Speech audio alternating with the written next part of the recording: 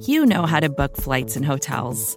All you're missing is a tool to help you plan that unbelievable travel experience. That's why you need Viator. Book guided tours, excursions, and more in one place. There are over 300,000 travel experiences to choose from, so you can find something for everyone. And Viator offers free cancellation and 24/7 customer support for worry-free travel. Download the Viator app now and use code Viator10 for 10% off your first booking in the app. Find travel experiences for you. Do more with Viator. This episode is brought to you by State Farm. If you're a small business owner, you know that it isn't just your business, it's your life. And whatever your business might be, you want someone who understands. That's why you might want to check out State Farm's small business insurance. Why? Because State Farm agents are small business owners too, living and working in your community. That means they know what it takes to help you personalize your policies for your small business needs. Like a good neighbor, State Farm is there. Talk to your local agent today.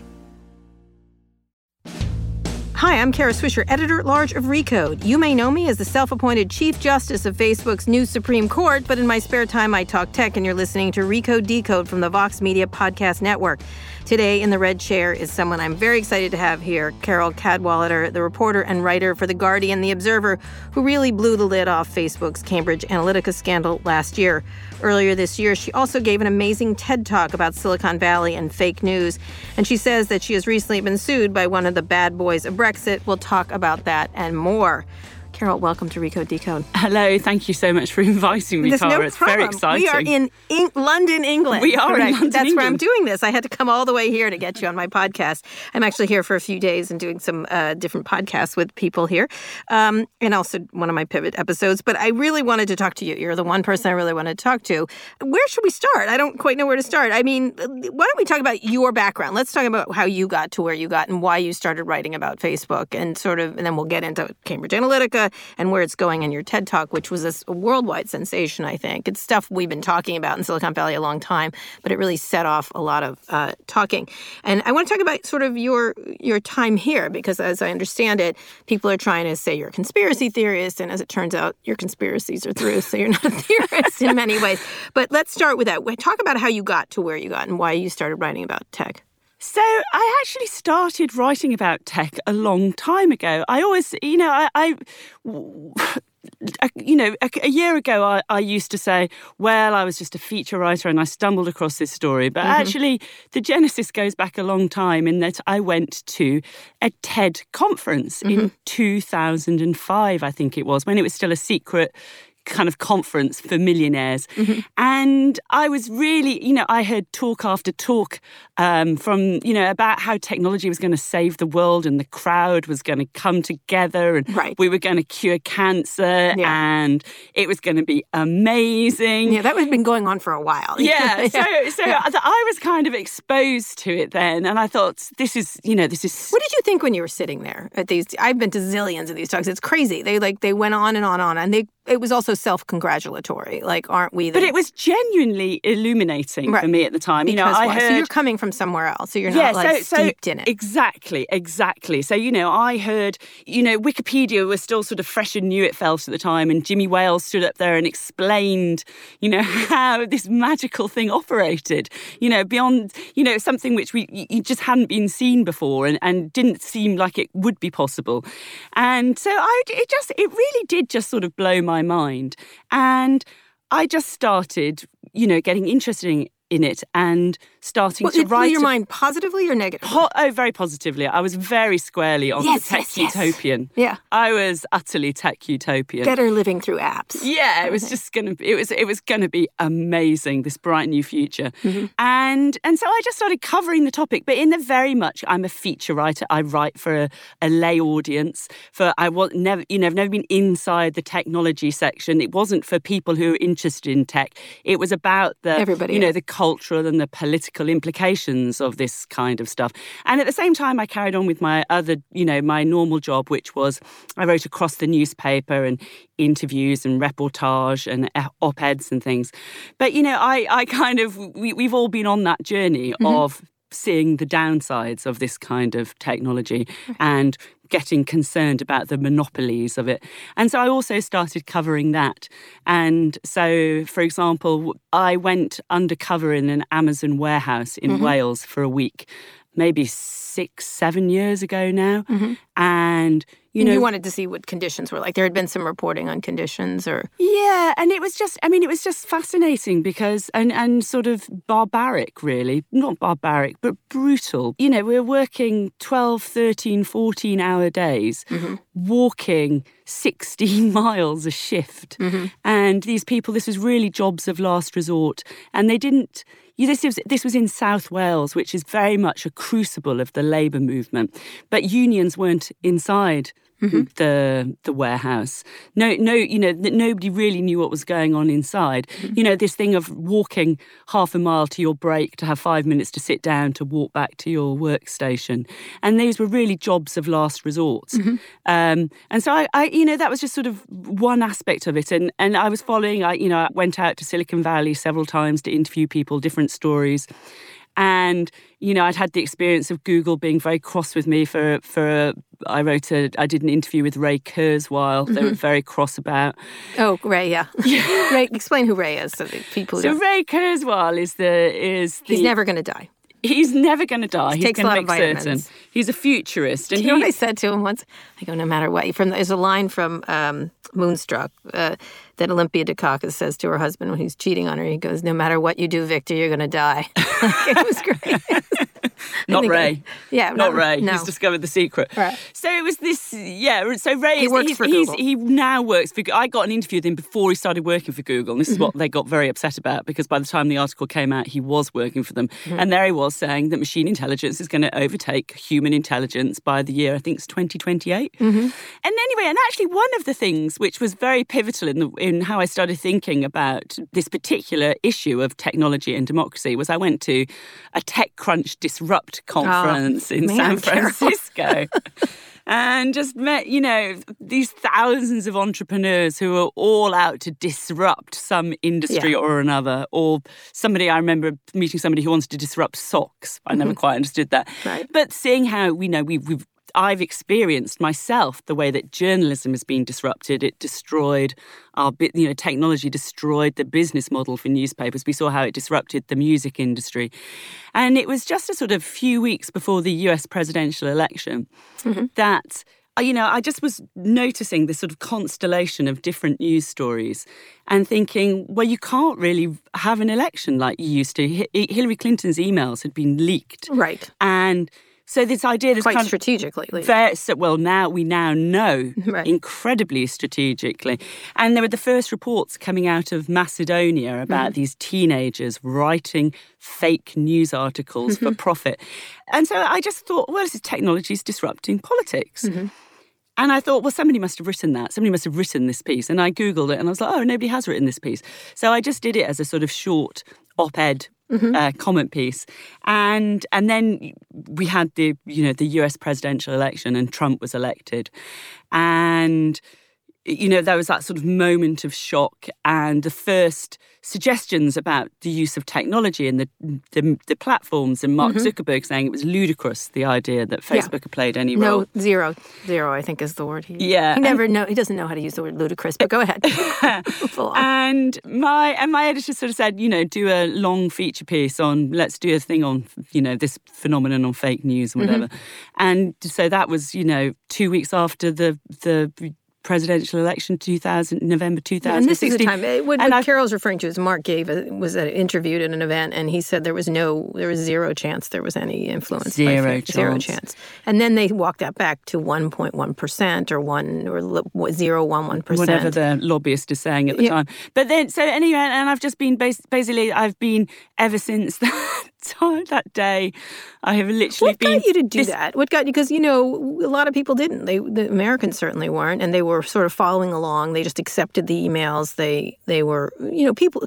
I'd been writing about the social impact of technology on people's partisanship and stuff like that. But is it being an outsider, or what do you think? It was just dead obvious, or because of Brexit here? It was I think as well. I'd also covered one of the stories I'd sort of done a big feature on was anonymous. and lulzsec and that whole way. And I was there was one story in particular which kind of captured my attention, although it turned out to be a red herring in some senses. But there'd been, just days before the US presidential election, there was a DDoS attack on a nation state, on a country. So this was hackers took down the entire internet for I think it was Sierra Leone. I can't remember now. And I just thought, that's astonishing, isn't it? And there was a suggestion that this was a trial run. So that you could actually try and do this to a state in America, for example, or the idea of trying to do this to an entire country. I mean, it was just the way that sort of technology sits so much at the heart of these democratic systems. And as I say, it was a constellation of different stories.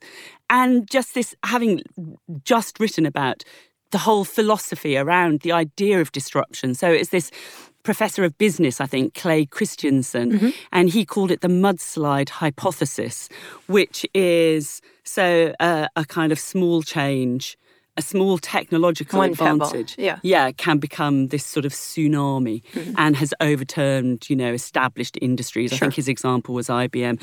So it was really the idea of, well, actually, we've seen it happen. We've seen it happen across all these industries, and it really does look like politics is next. And that is, it's not, politics. It's the entire... It's democracy. Right. It is democracy. So you talk about getting to Cambridge Analytica. Is that really shifted things? Because Facebook, for the most part, have been saying, well, maybe there was a little influence, maybe there was some Russian purchasing, but they really weren't discussing it. And I remember bothering them at the time, and there wasn't a lot of idea that there might have been a problem on the platform. And I had been at that 2008 event where he talked about third-party information. I remember that very vividly and thinking, is that a good thing for this idiot company to be getting the information off of Facebook? Facebook wasn't very big at the time. It wasn't as big. It was big, but it wasn't as it wasn't 2.6 billion people. So talk about that. How did you move to that? The focus of the first big piece I did, which was just a couple of weeks after the election, was Google, actually. And kind of every talk I do, I always talk about it because Google's just this big important part of this. But it was this thing about this, when I started looking at the topic, and I just started going, it was like, how does Google search actually work? And so this playing around with it and putting in terms, and this was this thing I put in Jews into the search bar. And with Google, you make it into a question. So I put, are Jews? And the suggestion I got was, are Jews evil? That was the top one. Right. And you don't even have to press return. It just fills your results. It's automatic. And the entire page of results. And I was like, I didn't ask that question. Google has suggested a question, and now it's answering it. And every single one of those answers was, yes, Jews are evil. And then at the bottom it said, suggestions of what do you want to search for next. And the suggestion was, did the Holocaust happen? Right. So I was like, well, okay, let's click that link. And I clicked that link. Every single result was saying, no, the Holocaust didn't happen. The top result went to Stormfront, which is a Nazi website. Right. So it was this, it was this kind of like Trump had just been elected. It was this sort of dark and stormy November night. And I was like, what on earth am I looking at here? And I was like, is this me? And so, I was trying it on different browsers. I was trying different search terms. I got exactly the same thing with a whole range of searching, including women. So when I did women and I put are women, again, I got are women evil? And there's this thing when Google is really certain of the answer, like 100% certain, it puts the answer in a box. And so for are women evil, it put the answer in a box and it said, yes, women are evil because every woman contains a little bit of prostitute inside. That was from where? Where was the link? It was from some crazy site. That was the one they suggested. And anyhow, I was kind of screenshotting things and thinking, what on earth am I seeing? And then my really lucky break was a day later. It was only a day later, I stumbled across this academic who was then at a small school in the United States, Jonathan Albright. And he had just started trying to map this sort of ecosystem of these far-right websites. Right. And linking, and what he was discovering was he took a list a list had been published of like these websites which were publishing fake news articles, and he used a tool which looked at all the links going in and out, and then he mapped them.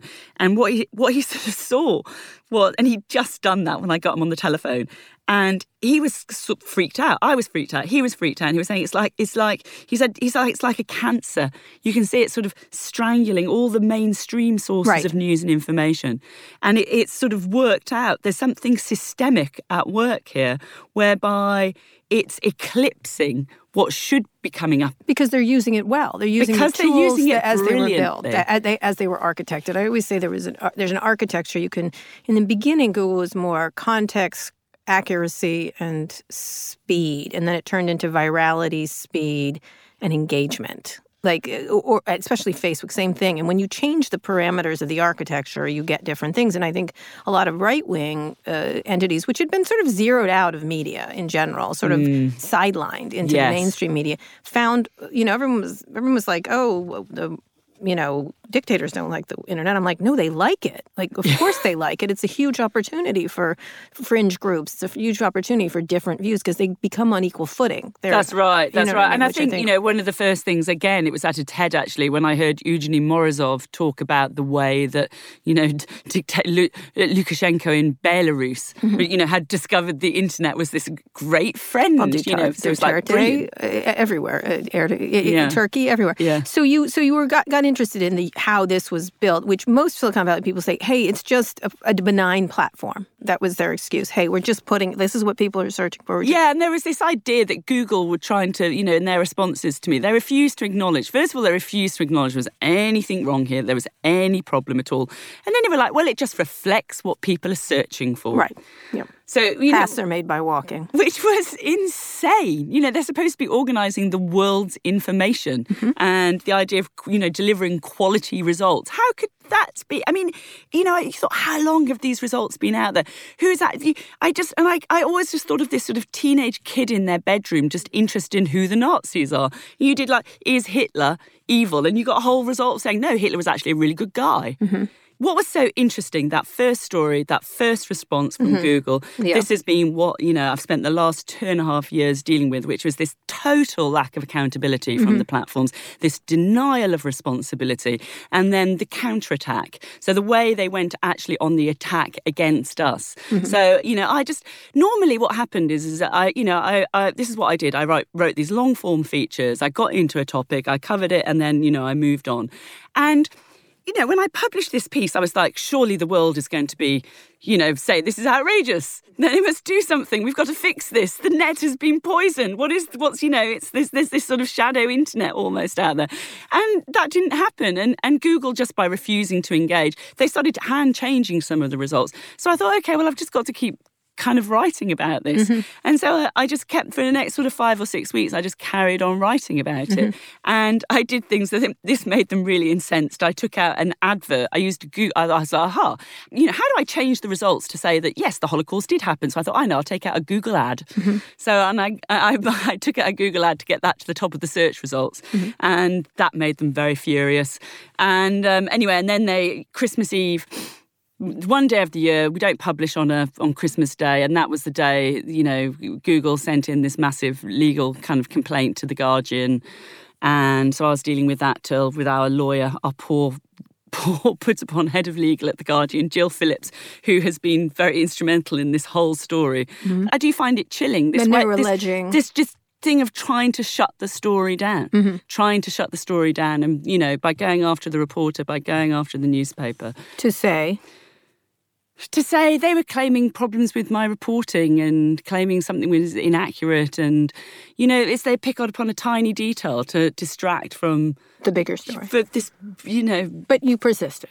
Yeah, we persisted. But then what was kind of funny was that I actually got waylaid because that was when Cambridge Analytica got on my case. Right. So I was I was desperate. I've always wanted to go back to Google and YouTube. I was like, YouTube's such a sewer. I'm desperate to go and do something on them. But in the meantime, I started getting these crazy letters from this company, Cambridge Analytica. And, they'd had one mention in the first piece. And I'd said, they worked for the Trump campaign and they worked in Brexit because that's what their, the website said and that's what the articles had said. And they started writing to me and saying, no, that's not true. We never worked in Brexit. So we started writing back to them and saying, well, here's where your CEO said that you worked for the Leave campaign, and here's where the Leave campaign said that you hired them. Right. And they would like, yes, but that's not true, and you need to take that out and correct that. And so this went on about 3 times, and I was like, what on earth is going on here? And actually what happened is our readers editor got in touch. He was sort of like, well, let's actually just find out what happened. And he got in touch with this guy called Andy Wigmore, who worked on the Leave campaign, worked on Nigel Farage's Leave campaign, and asked him, and he said, yes, we did use Cambridge Analytica. We just didn't pay them. Oh. And I was like, that's kind of interesting, because that's kind of like a gift, isn't it? And I was like, don't gifts have to be declared? Right. And I trotted off to go for a coffee with Andy, and that conversation became the basis for my first big piece on Cambridge Analytica. Cambridge Analytica and also Robert Mercer and Steve Bannon. It was just so interesting. I mean, it was before Jane Mayer had written her big piece on Robert Mercer for the New Yorker. Robert Mercer's a wealthy donor to Trump. So Robert Mercer's this sort of key character. He's this hedge fund billionaire, and he had been the biggest donor to Trump, and he had funded Breitbart. So that was which is the far right, news network, of which Steve Bannon was the editor-in-chief. And there were various things that he funded, and one of the other things he'd funded had been Cambridge Analytica. And Cambridge Analytica had been very instrumental in the Trump campaign. And here was these guys saying, yes, and we used them in Brexit. So there was a nexus. And there was this nexus. And he said that, well, of course they wanted to help us because Brexit was the petri dish for Trump. And that, that it was very explicit. And it's because, of course, we're the same family. We're using the same techniques. And Steve Bannon and Nigel Farage are good friends. It's all Trump and Brexit are all part of the same thing. Anyway, that was the sort of first big story I did on Cambridge Analytica. And even then, it was out there, this information about how Cambridge Analytica had somehow got hold of all this Facebook data. When I looked at the cuts, there was this piece in The Guardian in December 2015 by a journalist called Harry Davies. And that was his scoop. He'd found that out. But at the time, Cambridge Analytica wasn't working for Trump. It was working for Ted Cruz. And Facebook just did what the tech companies do, which is it just denied it and refused to comment. And, that was it. So you started to see the links between the Facebook data and Cambridge Analytica and the Russians. Yes, and this sort of, this concerted right-wing attempt to disrupt the mainstream media. That was what was so fascinating about it. Bannon and Mercer had, these various different strategies, which was all about disrupting the mainstream media system, and worked. And, there was another one, which was they also funded this thing, the Government Accountability Institute. And that, for example, with that, they did really deep research into Hillary Clinton, and then they fed those stories into the New York Times, amongst other places. It was. So here you are with these pieces, which is we're going to get back to when we get back. We'll talk more about it. You have these pieces of different things that they were doing, that you were slowly working on. But I think what you had developed was a distrust of these companies in terms of. Yes, absolutely. What they were saying, because they were like, we're just benign, we just have information, anybody can use it. I think that's pretty much there. Yeah, and I think so. And also it was just this thing which was in particular, which was that nothing had any traction anymore. So, it was publishing this stuff about Cambridge Analytica and Facebook, and everybody was like, oh, this is terrible. And then, the next outrage hit the news cycle. Which is the point. Yeah, it's meant to keep you exhausted, just so which is the point. I'm kind of like, well, I've got to keep going. I keep needing to do the story again in a different way. And really, and that was when, the break I had was when I found Christopher Wiley. Right. All right. We're going to get into that when we return. We're with Carole Cadwalladr. She's an investigative journalist at The Guardian, The Observer. She blew the lid off Facebook's Cambridge Analytica scandal last year, and we're going to talk about that and more when we get back. This episode is brought to you by State Farm. You've heard it before. Like a good neighbor, State Farm is there. But it's more than just a tagline. Because State Farm agents are small business owners themselves who live and work in your community. And if you're in the market for small business insurance, Who better to work with than an agent who understands what it takes? State Farm agents can help you create a personalized insurance plan that fits your small business needs and budget. Talk to your local State Farm agent today about small business insurance. Like a good neighbor, State Farm is there. Support for this podcast comes from Constant Contact. If you're a business owner, you already know that it's really, really hard to cut through the noise of everyday life. If you want to connect with your customers, you need to break through the noise. You need Constant Contact. Constant Contact is a marketing platform that makes it easy to reach new audiences, grow your customer list, and connect over email, text, social media, and more. Whether you're a marketing guru or just learning the ropes, Constant Contact offers writing assistance tools and automation features that make it simple to say the right thing at the right time. So get going and start growing your business today with a free trial at ConstantContact.com. Just go to ConstantContact.com right now. Constant Contact, helping the small stand tall. ConstantContact.com. We're here with Carole Cadwalladr. She's an investigative journalist for The Guardian Observer and obviously so well known for dealing with issues around Facebook and the election. So you found Chris Wylie, who was the whistleblower inside of Cambridge basically, Analytica. I was just kind of just getting these denials. Cambridge Analytica was just denying stuff. Facebook was just denying stuff. The Leave campaign was just denying stuff. But what happened, the first article I did on Cambridge Analytica, it was this great success in some ways. It kicked off two big official investigations in Britain. So it kicked off one investigation by the Electoral Commission into, have they declared everything, the campaign spending? Yeah. That investigation is now with the Metropolitan Police. We're still waiting on it. The Electoral Commission has said, no, they didn't. But there's now a police investigation into that. And then the other investigation, which was kicked off, was by our Information Commissioner's Office.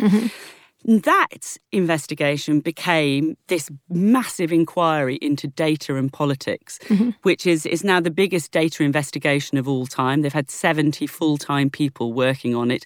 It's the one which has now fined Facebook the maximum amount, etc. So it precipitated that. But at the same time, there was just so much more out there. Anyway, so that was when I thought, right, I've got to find some ex-employees. I need to find somebody to talk to me. And so there was this kind of laborious process of approaching people and being rebuffed, blah, blah, blah. And eventually I found somebody, and he said, as soon as I started talking about Facebook data, he said, well, you need to find Christopher Wylie. I was like, who's Christopher Wylie? And he said, well, he's this Canadian guy, and he's the guy who got the Facebook data. And, and then, I looked on the internet. Chris, very smart, nothing to connect him to Cambridge Analytica or the parent company SCL. But I found, I tracked him down, and he'd been sort of waiting, I think. For somebody to find him. And he was sort of surprised that nobody had found him until then. And, it kicked off the first telephone conversation I had with him. He was in Canada at the time. It was about 7 hours long. It was absolutely mind-blowing. And he was one of the partners there, correct? He had been the research director. Okay, he was a high-ranking executive. Yeah, that's right. It was his idea to get this Facebook data and to do this personality testing and to misuse the data, which is what Facebook said, is that they took data and misused it, and Facebook had no idea they would not follow the Facebook rules.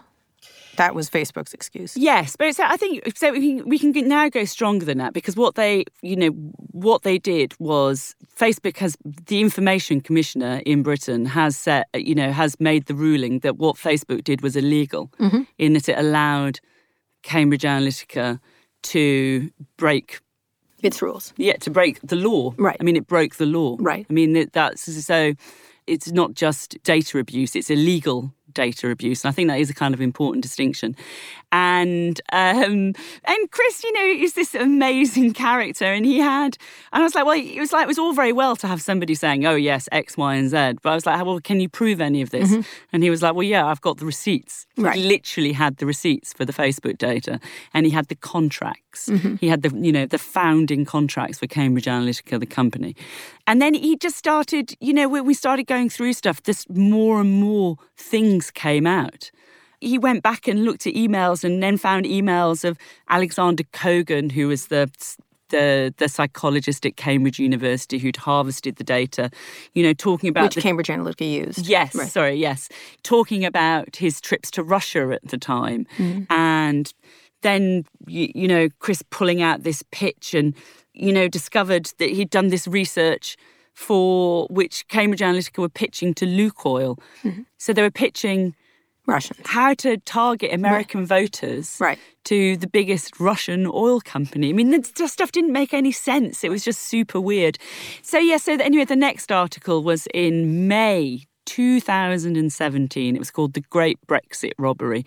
And it was really about this skein of links between Brexit and Trump and Russia, and how you could see the connections between the individuals and these companies and the data and the money. Mm-hmm. And at that point, we thought, well, Chris was kind of interested in, we'd already started talking about him coming forward as a named whistleblower. But he had to break a non-disclosure agreement, so it was difficult and it was legally complicated.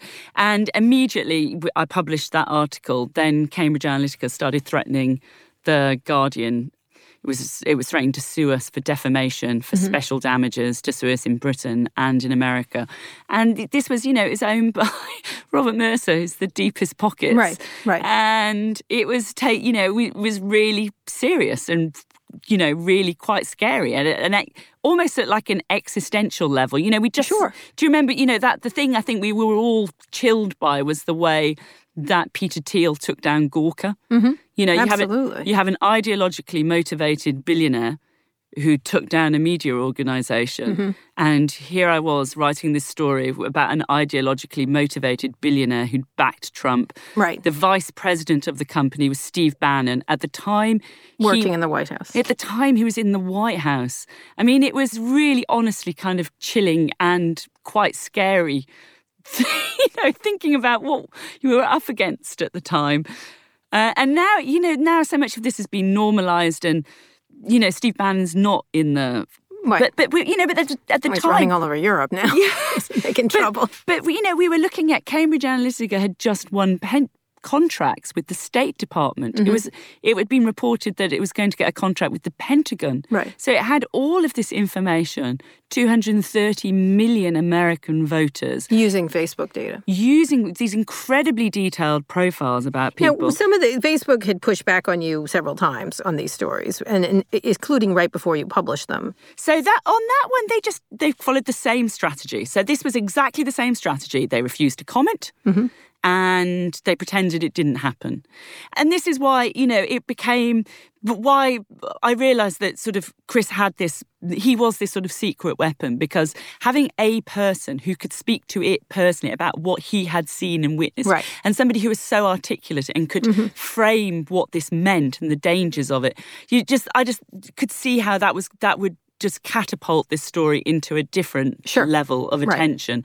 And so that was why I essentially spent the entire next year on... I mean, it was a year solidly, full-time, all day, every day, like working on that story to get it out. Now, one of the things that first they pushed back on you and threatened legal action.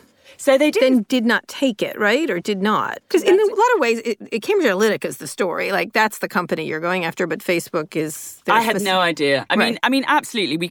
We always knew this story was going to be devastating to Cambridge Analytica. I had no idea of the scale of impact this would have on Facebook. Mm-hmm. Really didn't see that coming at all.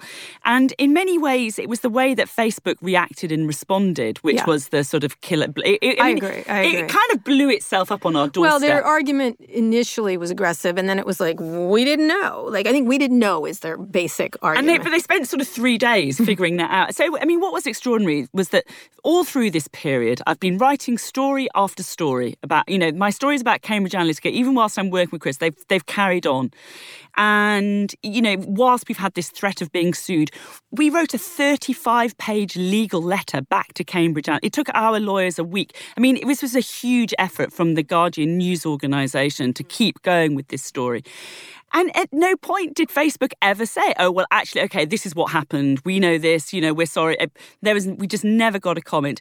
And then, we go through, because our libel laws here are so much stricter, it's so much more difficult to publish this stuff. So, and we go through a very kind of strict protocol before publication, everything in writing to them. So we put in our questions on the Monday, and we'd had an agreement, New York Times, and who I also did the story with, and with Channel 4 News, that we would put in our questions on the same day. Facebook, they didn't respond for 3-4 days. And then I get a call from them, and they said, we're going to be sending you a written response tomorrow, but just to let you know that we're very, very categoric about this. This is not a data breach. Just so you know. That's what they kept saying that. Yeah, they kept on saying. No one says it was. They kept on saying. I remember they called them like, breach. No one said it was. It's not a breach. I know. We were still figuring out what the headline was at that point. And I got off the phone, and my colleague Emma Graham Harrison, who I wrote the news stories with, she said, what did they say? And I said, well, I said, oh, it was a bit weird. They sort of said, yeah, we're going to write to you, but they're very, very clear it's not a data breach. And she was like, data breach? Yes. Why are they mentioning that? So that became the headline. Yeah. So but then the next day it was I couldn't believe it. It'd been so hard to get through the hurdles with Cambridge Analytica to get into this position to publish. Day before publication, Facebook, having had this information now, remember this, for more than 2 years, it then writes this legal sends us they hired these fancy lawyers in London to write us a letter. Didn't do this to the New York Times, obviously, and saying, actually this is highly defamatory, and we will take legal action if you persist in, publishing these falsehoods. And, so it went into another panic, So the day before publication, we're in these intense legal meetings. We're ringing the ICO. Well, actually, they haven't got a leg to stand on. This is ridiculous. So we're like, OK, we're plunging forward. Then what happens is it is 1:00 in the morning, the night before publication. And then we discover Facebook have put out a press release in the middle of the night, British time, saying, oh, we're kicking Cambridge Analytica off our platform. So they're trying to run a spoiler story. Right. So we kind of... It sounds like them.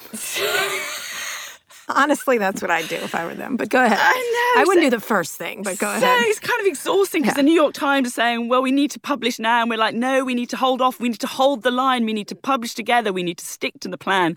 Anyway, so we all do. We just bring it forward a bit. We publish on the Saturday. And, and then we had that 3-day silence. I mean, it was sort of phenomenal in that Facebook just went into this internal tailspin and just didn't know how to respond. Yeah. And then eventually, I think it was day 4, Mark Zuckerberg came out and said, oh, I'm so sorry. Yeah, I'm so sorry. We have heard those before in the United States of America. You just got to that was your first, I'm sorry, because it's my 50th.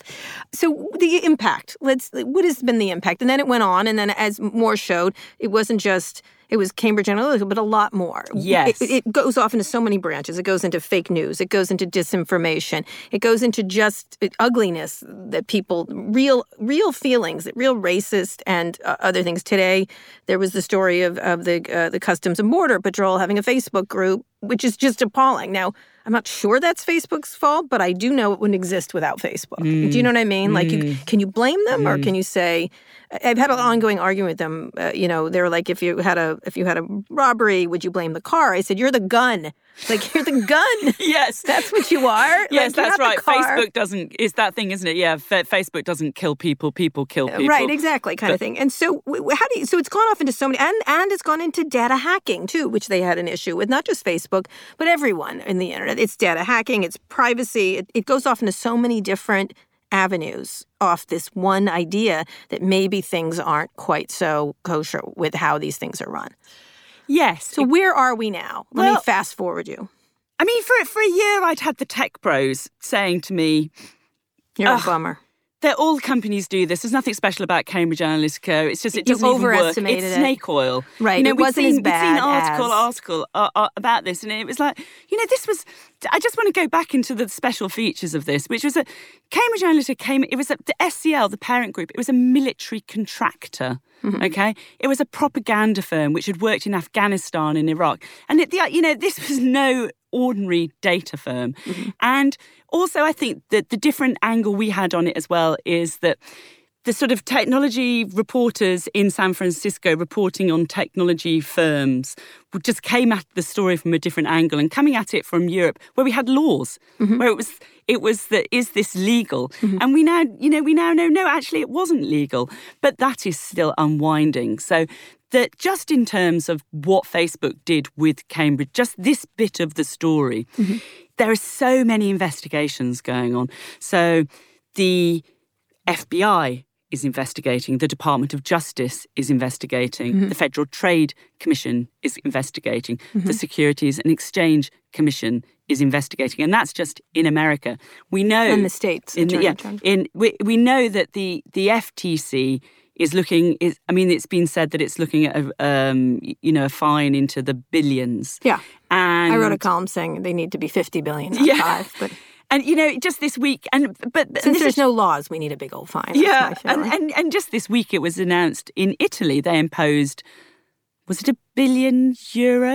I don't know that one. Or was it €1 million? I kind of like the scale of this thing is so crazy. I can't even keep up with the... So that is still very much unwinding. I find the SEC investigation into what Facebook did with Cambridge Analytica fascinating because I think that's kind of the scary ones in many ways for them. It's ones where directors get held responsible. Yeah. And what we've seen with Facebook, I think when they didn't know how to respond to this, they've refused to say who knew what when about Cambridge Analytica. Right. That question, who knew what when, has not been answered.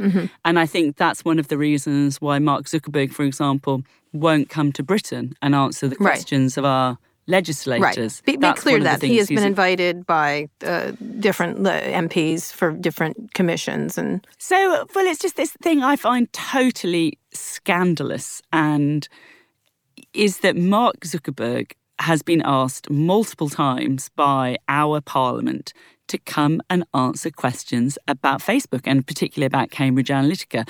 And then what happened is, because our Parliament could get no traction, no answers from Facebook on these things, it then banded together with, I think it's 12 other countries. So countries like Canada and Australia and Argentina, and they formed this grand international committee. And Mark Zuckerberg has refused to go and answer questions to them. And I mean, this is more than 500 million people being represented here. So it's this incredible disdain to the rest of the world, essentially. We're just colonial subjects of Facebook. Where do you imagine it going then? Because the business has never been better.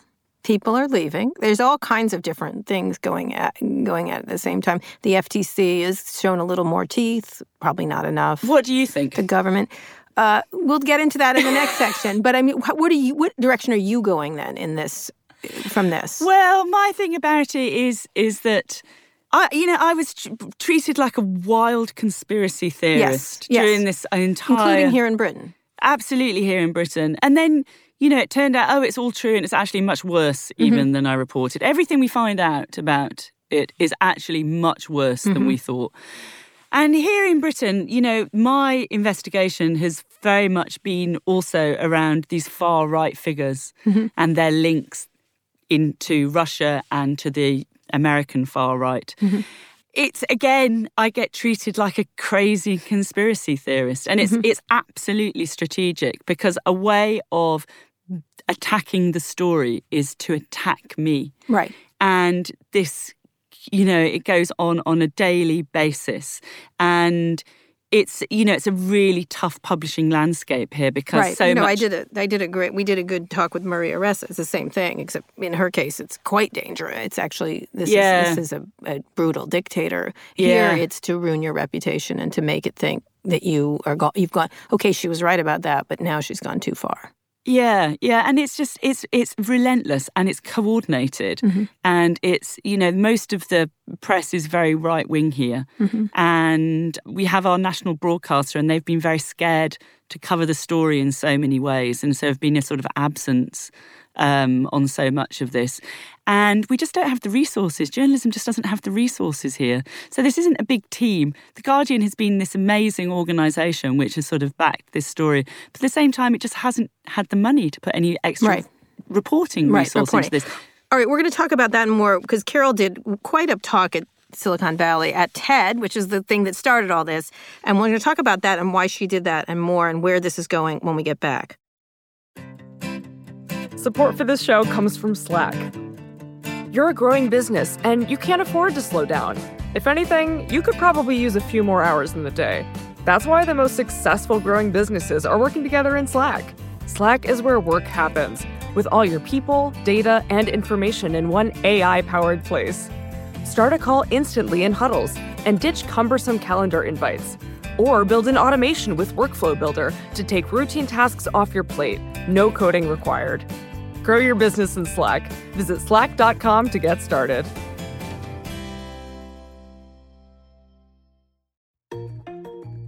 This episode is brought to you by Choiceology, an original podcast from Charles Schwab.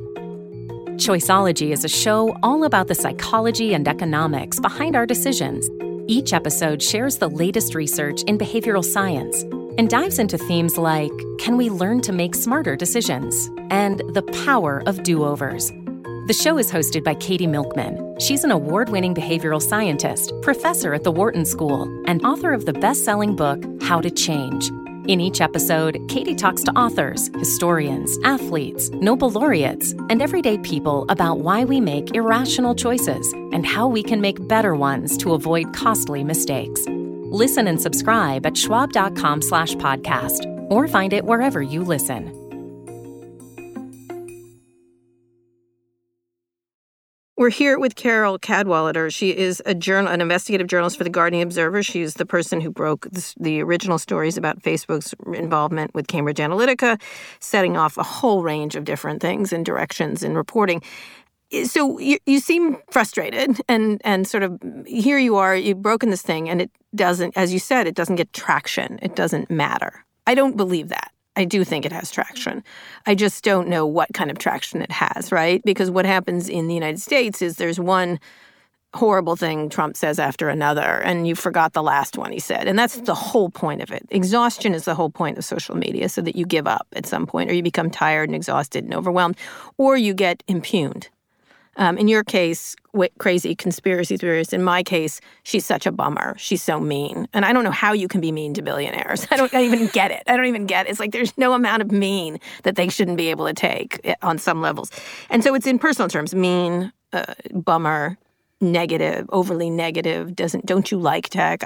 That's the kind of things I get, which is interesting. But they still talk to you, which I find really fascinating. I loved your interview with Mark Zuckerberg. Oh, that was a disaster for him. He's never going to do one again. I thought it was every interview he does with me is a disaster. It's really fascinating. I think they're great, actually. I don't think they're a disaster. I think they're great for Mark Zuckerberg because he actually you start to see the mentality, right? You know what I mean? I don't think that's a bad thing for him. But I just thought it was such a sort of amazingly telling moment when you tried to press him on, like, you asked him about Myanmar. Right. And you trying to break through and be like, how did that make you feel? Right. And how does that make... And he kept on asking it. Right. And he kept on being unable to answer it. Right. Right. I don't think he was by any means being disingenuous. I think he couldn't answer. Like, it was really interesting. I've been around people who are disingenuous. I understand that, like, liars. It's a very different level of he has no ability to take responsibility. Even though I think he's not the kind of, again, people I've covered have been really unctuous, awful people. It's not the same thing. So it's really an odd thing to be sort of pressing someone who just can't even compute. I don't know how else to put it. Is this, because initially I was kind of like, is it just that, is that the lawyer's answer? And and then you're like, actually, this is dissociation. And that's the thing which I find the most chilling, actually, of it, which is that, have these people who can't respond on a human level. I mean, I just can't. And how do you compute that? You're the head of this company. Right. And, the United Nations has said that you have helped foment, the mass killing of people. Right. And to not to not have a reckoning with yourself, and to not want to make amends. Well, what happens is he doesn't do it as much, but a lot of them get into this victim mentality. Like, hey, you're a victim, and become super aggressive. Like the people on the board of Facebook have gotten super aggressive, like, who have no power, by the way. So I don't really care what they think in lots of ways. But it's a really interesting reaction. It's victimization. It's if you don't fail, you don't do things. Like suddenly, all of a sudden, Silicon Valley's been shooting off tweets around, like, you have to fail and only those who criticize don't create. I'm like, I create and I criticize. Nice to meet you. Like, it's really an interesting thing. So talk about how the format of this TED Talk that you did that really got a lot of traction, speaking of traction. And I think it really did. It was, So you were invited there where you had gotten your initial, like, wow, tech is fantastic. You were back there. Yes, and I've been to, because I've been a reporter at TED. So I knew kind of what a big deal it was. And I was so terrified of public speaking, and I kind of forced myself doing this story to, start doing panels, and then, but I'd still, a TED Talk was sort of at another level of sort of terrifyingness. But I knew that it was this opportunity to talk directly to the people who are in these companies making these decisions and who are responsible. And so I really did want to. I think that interview you did with Zuckerberg, I think that did inspire me in some ways. But it was, I wanted to break through to them as people. And as people who are responsible for creating this world that we have now found ourselves in. And it's not that I don't think, we know they didn't set out to do so. Nobody did. But well, maybe Cambridge Analytica did. But anyway. Yeah, maybe Cambridge Analytica. No, they absolutely. Oh, come on. Yeah, so they're an extraordinary company. There's still so much about Cambridge Analytica, which, they worked in, I think, 154 elections around the world. We've only scratching the surface. We've actually got no idea what Cambridge Analytica did for Trump. Well, I think that's the point. So much you're never going to find out. That's the whole point of the whole Russian stuff. Count on it. Some of the Russian stuff you'll never be able to quantify. And if you can't quantify it, people will say, well, it didn't switch the election. It was because Hillary Clinton was a bitch. Like, that's why. I'm like, maybe, but it's also this. You can't quantify. I know, but you know what? This is where the power of kind of conscience and of people, having a moral conscience is so important. And that's the thing I think I was trying to appeal to, because this, we saw with Christopher Wiley, you have one person who decides to speak out and it has this incredible power. There are people all across Silicon Valley who know stuff who are not speaking about it. And like I say, the thing of, Cambridge Analytica, there were these employees who worked on the Trump election, young Europeans who've not spoken out. Maybe this is one thing to say on on your podcast. It's listened to people, it's listened by people in Silicon Valley, and it's like, are you really okay with this stuff? Are you really okay with your company's leadership? Are you really sure that they are doing everything that they can? Because you should be troubled, and you are part of it. You are part of this. You can't pretend that you don't know anymore. Before we didn't know. And I don't think employees knew the full story, but it's becoming clearer and clearer. And it is deeply, deeply troubling. And the way that it is, it is, I think techno-fascism is one of the ways that I kind of started thinking about it really, which is that this technology favours populist authoritarians. And that is what we're seeing all across the world.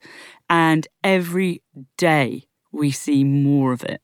And we see the way that they're communicating with each other, and they are growing in strength and numbers, and they are being facilitated by these technology companies, and you employees are part of that. As you see, I just did a really interesting interview with the head of AWS about facial recognition, and it was, I don't know if you saw what he said, we're not responsible for how people use our technology. And I was like, yes, you are. And then, no, you are. It was an interesting back and forth. Again, a terrifically successful executive, lovely guy. And it was really interesting, the mentality of, hey, we just make this stuff. We can't be. What solutions do you find? You did this, your speech was so impassioned, and so you've got to have a conscience. You've got to have ethics, and it's something I've written about. They need ethics. They need to take humanities courses. They need to do this. What do you think prevents it, and what do you think some of this, besides just constantly reminding them of that, what do you imagine the solution to be? Great reporting. I think shame. Shaming. That's my job for years now. It's not working. What do you imagine it to be? Besides shame, the solutions.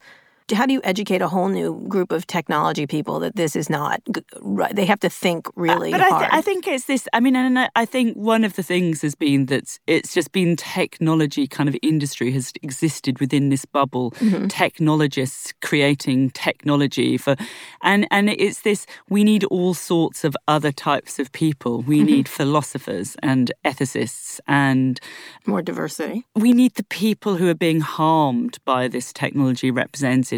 And I find it incredibly troubling that one of the most troubling things I find is that, so one of the reasons that we're very grateful to, partner with the New York Times, for mm-hmm. example, as well on this story, was that it's only the United States that can legislate against these companies yes. in that sense. And it's only the US press that they pay any attention to.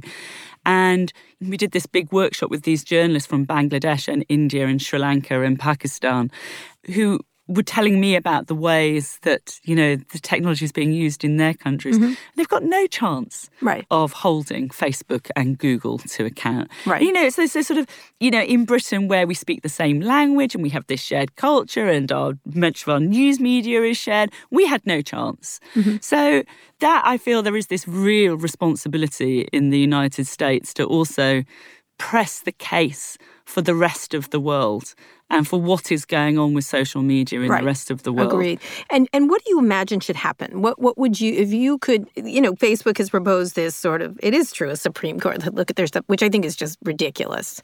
We want you on our, they didn't ask me, but I'd be like, no, thank you. It's not my company and I didn't cause this mess and I'm not going to clean it up for you. But what do you imagine would work? I think there's an awful lot that governments can do. Mm-hmm. One of the things which I think became very clear during the Christchurch massacre was that video was going viral across the world. The two platforms, especially. And they refused to take responsibility for it. Just, I say this again, is that turn off the uploads if you cannot control what content is being uploaded. And I think forcing the platforms to take responsibility as publishers, mm-hmm. Which Britain is making some moves towards now, is a vital sort of first step. Don't let them get away with it. I mean, this is incitement to violence. Mm-hmm. I mean, it's incitement. And we have laws against that. And so, we need to enforce the laws we have and we need new laws. So it is on us as citizens as well. I mean, this is one of the things I think. It's on us as citizens to put pressure on our lawmakers and mm-hmm. to get laws changed. And this is on us. What's interesting is that Trump and others in the administration are going after have antipathy towards technology, which is, I was like, they're your best friends, my friend. Between Twitter and Facebook, you should throw them a party in the White House, complete with McDonald's hamburgers. It'll be great. And by the way, they like that food, so good luck. But so what do you make of that? I mean, it's just kind of interesting, isn't it? That way that it's crossed the aisle now. Mm-hmm. And I think a year and a half ago, the biggest threat Facebook saw coming was from Europe. Mm-hmm. I don't know if that's true anymore. I think the United States. Oh, we'll see. Do you think? I think we're as super mile wide and foot deep as we ever were on everything. This is. And they have hired all kinds of lobbyists. The stuff I'm seeing now is really interesting. I'm spending a lot of time in Washington going, no. Every time I hear all their arguments, I'm like, that's not true. I just sit there and tell legislators, it's not true. That's not true. And they need to look at this and they need to do their job. And which is hard because as a journalist, you're like, why am I advocating? But it's not advocating. It's like, don't have people lie to you about what they're doing.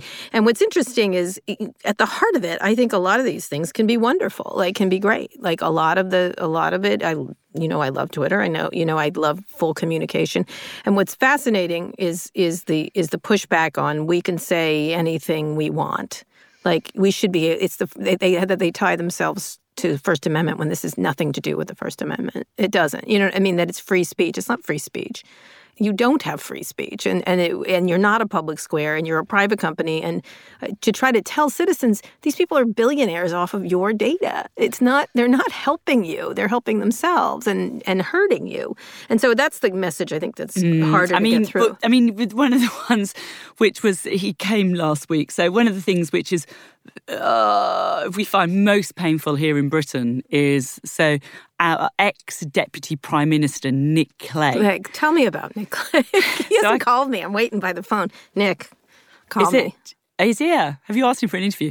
No, I should. It's so funny. I asked him for an interview last week because I found out the New Statesman, which is a sort of niche left-wing magazine here. There's he'd done an interview with this guy before, friendly interviewer. He's giving them an interview.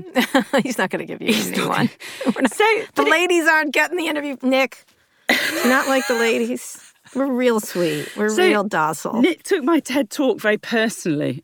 And it's interesting. And this is a guy who attacked Facebook before, correct? Or had been questioned. And, he was a Liberal Democrat. He sort of, gave speeches against monopolies. And the backstory to Nick Clegg is that he was in this, centrist party, the Liberal Democrats, and he helped David Cameron.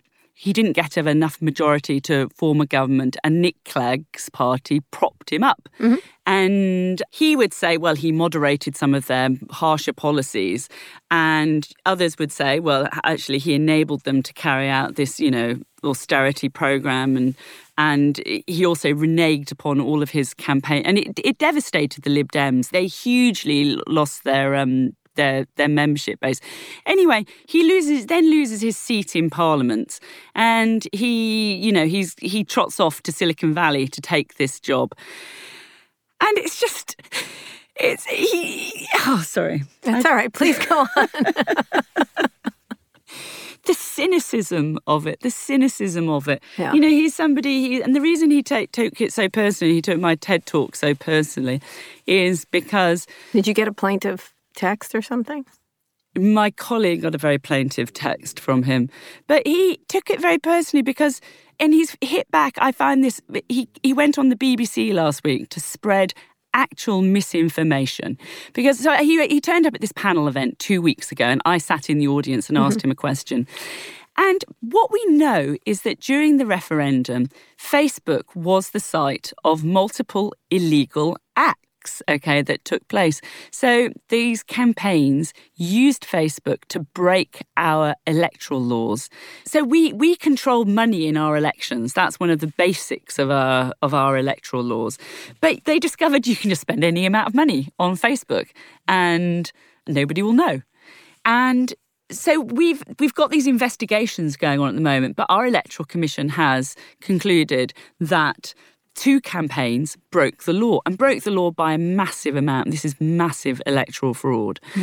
And in terms of what the big picture is of what exactly happened during the referendum, of how much money was overspent, of who was targeted and with what ads, etc., is this that Facebook has all of that information. And that's the thing that it's refusing to tell Parliament. And Nick Clegg was passionately anti-Brexit. So the idea somehow that the company he's now shilling for and covering for is somehow implicated, he's just gone on this sort of, gone on the defensive.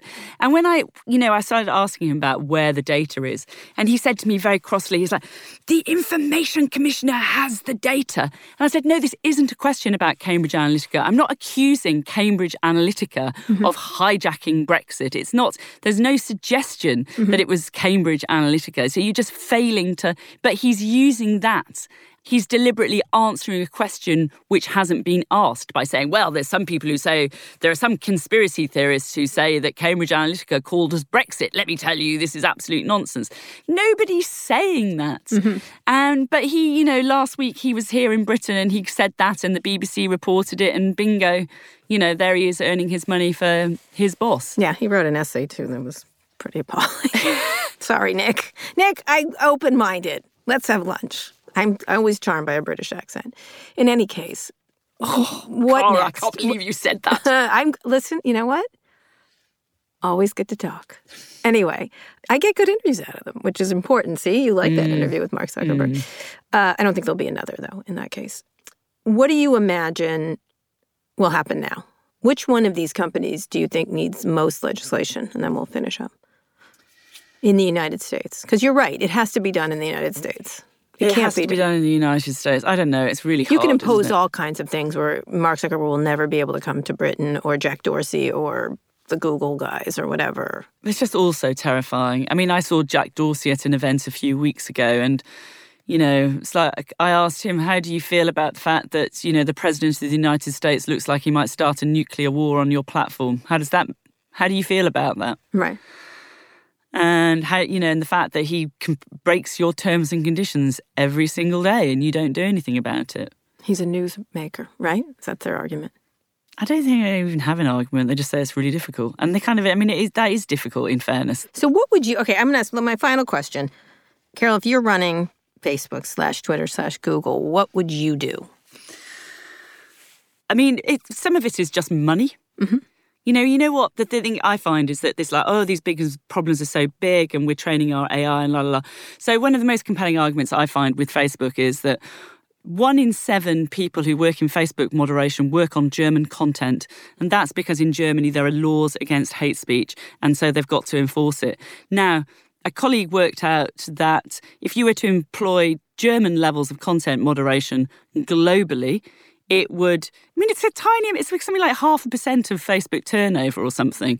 I mean, just employ more people and pay them properly. Right. And you did see Casey Newton's piece on the content moderators, who they don't pay very well. Exactly. And but you can pay people properly. You can give them proper psychological train them help. Properly. Yeah. And you can just have more of them. They should be working for Facebook. There is no argument, there is no excuse. That is just a bottom line. That is just failure to take responsibility. Employ more people. So employ more people. The thing is, we just don't trust them to do the right thing, and that's the sort of imperative of legislators. That's where legislators are the ones who really have to step up, I think. And again, that's where I think it comes to us as people, as citizens, to be paying attention to this. So, Carole, tell me about being sued by one of the bad boys of Brexit. That's the recent thing which has gotten your... Yeah, so this was one day, within 24 hours of me reporting about Steve Bannon's connections to the man who might be our future Prime Minister, looks like he will be our future Prime Minister, Boris Johnson. I have a torrent of articles about me unleashed on these right-wing blogs, and I get a legal letter from Aaron Banks, he is Nigel Farage's funder. He's one of the guys who call themselves the bad boys of Brexit. Mm-hmm. And it's incredible. He's suing me for defamation, threatening to sue me for my TED Talk. Wow. So he's citing 2 talks I gave in public. Mm-hmm. One was a TED Talk. The other one was this event called The Convention. And it's this really chilling way in Britain and his allegation is... So politically motivated millionaires can try and silence journalists through litigation. We had it with Cambridge Analytica, we had it with Facebook, and now I've got Aaron Banks. And Aaron Banks is not going after The Guardian. He's going after, or TED. Mm-hmm. He's going after, because he can't, because it's an American organisation. He's going after me as an individual. And so he's suing me because I said in my TED Talk, I'm not even, here we go, let's just say it again, Aaron, you can add this one to the bill. I said, so Aaron Banks used, it was his connection to Cambridge Analytica that sort of set me off on this whole story. And I subsequently, after I broke the big Cambridge Analytica story last spring, in the summer I did another big story which was, I got hold of a stash of emails, and it was about how Aaron Banks had been making these covert trips to the Russian embassy in London in the lead up to the referendum.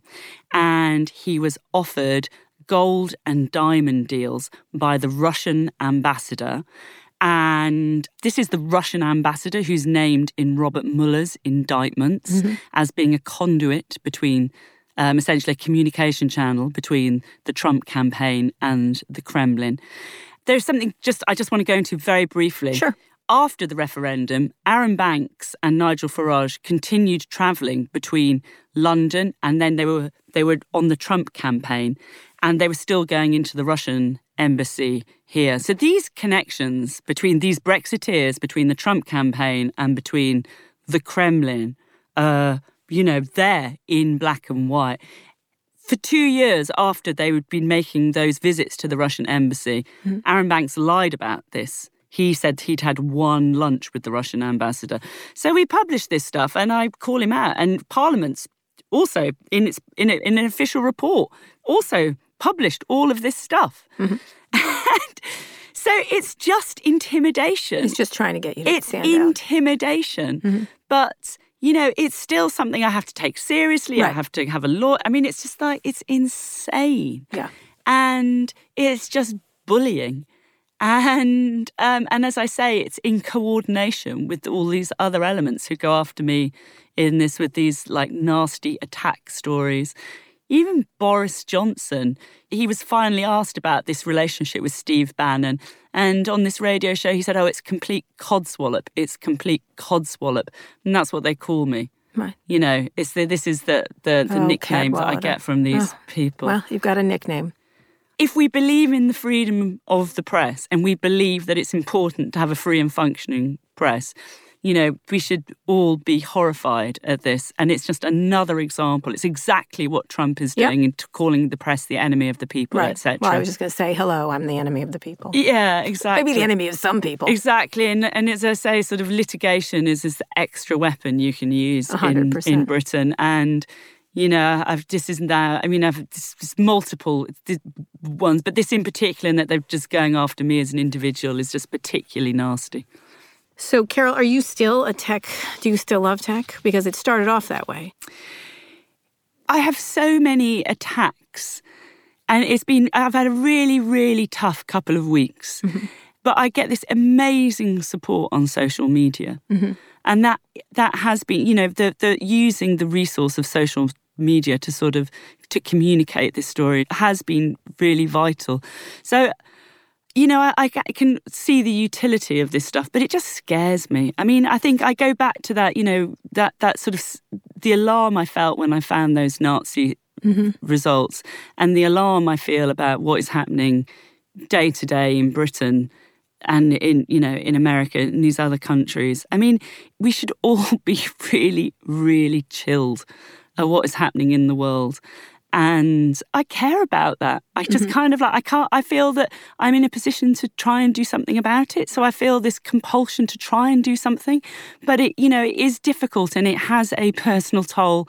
And, having all of these different people and individual and companies coming after me on this very personal, vicious level is, I get it. I get it. It's just hard. Yeah. It is hard. Many of them are bots. You do know that. Yeah, many of whom are. But here, particularly, this sort of pernicious right-wing media, which I have to deal with, is really tough. But we have none of that in the United States. But, no. but there are... Rupert's an American citizen now. Oh, no. No, we made him one. I know, and that's something which He's an immigrant, Rupert Murdoch, in case you're interested. And that again, I mean, the thing is we haven't even talked about is the connections, the transatlantic connections here are so strong and so multitudinous. And the money which flows between the States and between Britain, and the way that we're a kind of bridgehead between the far right in America and the far right in Europe and in Russia, which supports the far right in Europe, is a sort of really key aspect of this. And we can just see the way that Brexit weakening our ties to Europe, making us more prey to Trump's America, your America. Is there any glimmer of hope? Do you think it's through legislation, through smart legislators? I think that is. I mean, I think there have been certain I saw Knock Down the House, that Netflix documentary, and that was the first thing which sort of cheered me up for ages. Actually, she's tough. Yeah, and it's that we can overcome some of this stuff, but it really does take... Well, you see the attacks on her. Look at those CPB people, those appalling, but may I just say. We need people to step up, and we need people to take on the fight. And I get why people don't want to do that. Mm-hmm. But actually, this is where, as I say, like, people in Silicon Valley really need to look inside. So what's your next focus? Well, it's this... the links between the far right. There's still so much of the Cambridge Analytica story which hasn't been reported out. Mm-hmm. And in Britain, this, it just mutates and changes form, so that Nigel Farage's new party, the Brexit Party, mm-hmm. it's now using PayPal to try and circumvent the electoral finance laws. And, 2 weeks ago, I did, just over a week, no, it's 1 week ago, I wrote, I did a story about Boris Johnson's links to Steve Bannon. Mm-hmm. This stuff isn't stopping. Right. It's absolutely going on right now in real time. And it is incredibly underreported here in Britain. Mm-hmm. So I haven't felt able to sort of just step back and go, okay, I've done my bit, take it on, team. Right. So you will persist. So I have been, until, I don't know, until I finally crack up, I suppose. You're not going to crack up, Carole. Thank you, Cara. That's you are nice not. To have your confidence. And you are a great journalist, and anybody who says different will have to go through me. Thank you. They don't want to go through me. No, that's true. Me and Megan Rapinoe have your back. You have to join the Militia Etheridge. Do you know about that? No. It's lesbians. We're real mean. We're real mean. We call it the Militia Etheridge. That's great. Shit. Can you just come over here and sort of kick some shit, please? Oh, you got plenty over there. We will. Anyway, I appreciate you for coming on the show. You are a wonderful journalist. You have done amazing work. And for those who are critical of her, you better take a second look, because what she's saying is 100% true. And we really appreciate that speech you gave. It was really amazing. Thank you. It hit a lot of people. And it had a lot of traction, in case you're interested. Anyway, thank you for coming on the show. You can follow me on Twitter at Kara Swisher. My executive producer, Erica Anderson, is at Erica America. My producer, Eric Johnson, is at HeyHeyESJ. Carole, how can people find you? Probably Twitter, Carole Cadwalladr. Yeah, you can find it. She's easy to find on the thing. I can spell it for you, but it's up to you. It's CADWALLADR, and she's at The Guardian and The Observer. If you like this episode, which I did, we'd really appreciate if you shared it with a friend, and make sure to check out our other podcasts, Recode Media, Pivot, and Land of the Giants. Just search for them on your podcasting app of choice. Thanks also to our editor, Joel Robbie. Special thanks to David Prest and Ollie Morris at Whistledown Studios in London, where I am broadcasting from. Thank you for listening to this episode of Recode Decode. I'll be back here on Wednesday. Tune in then.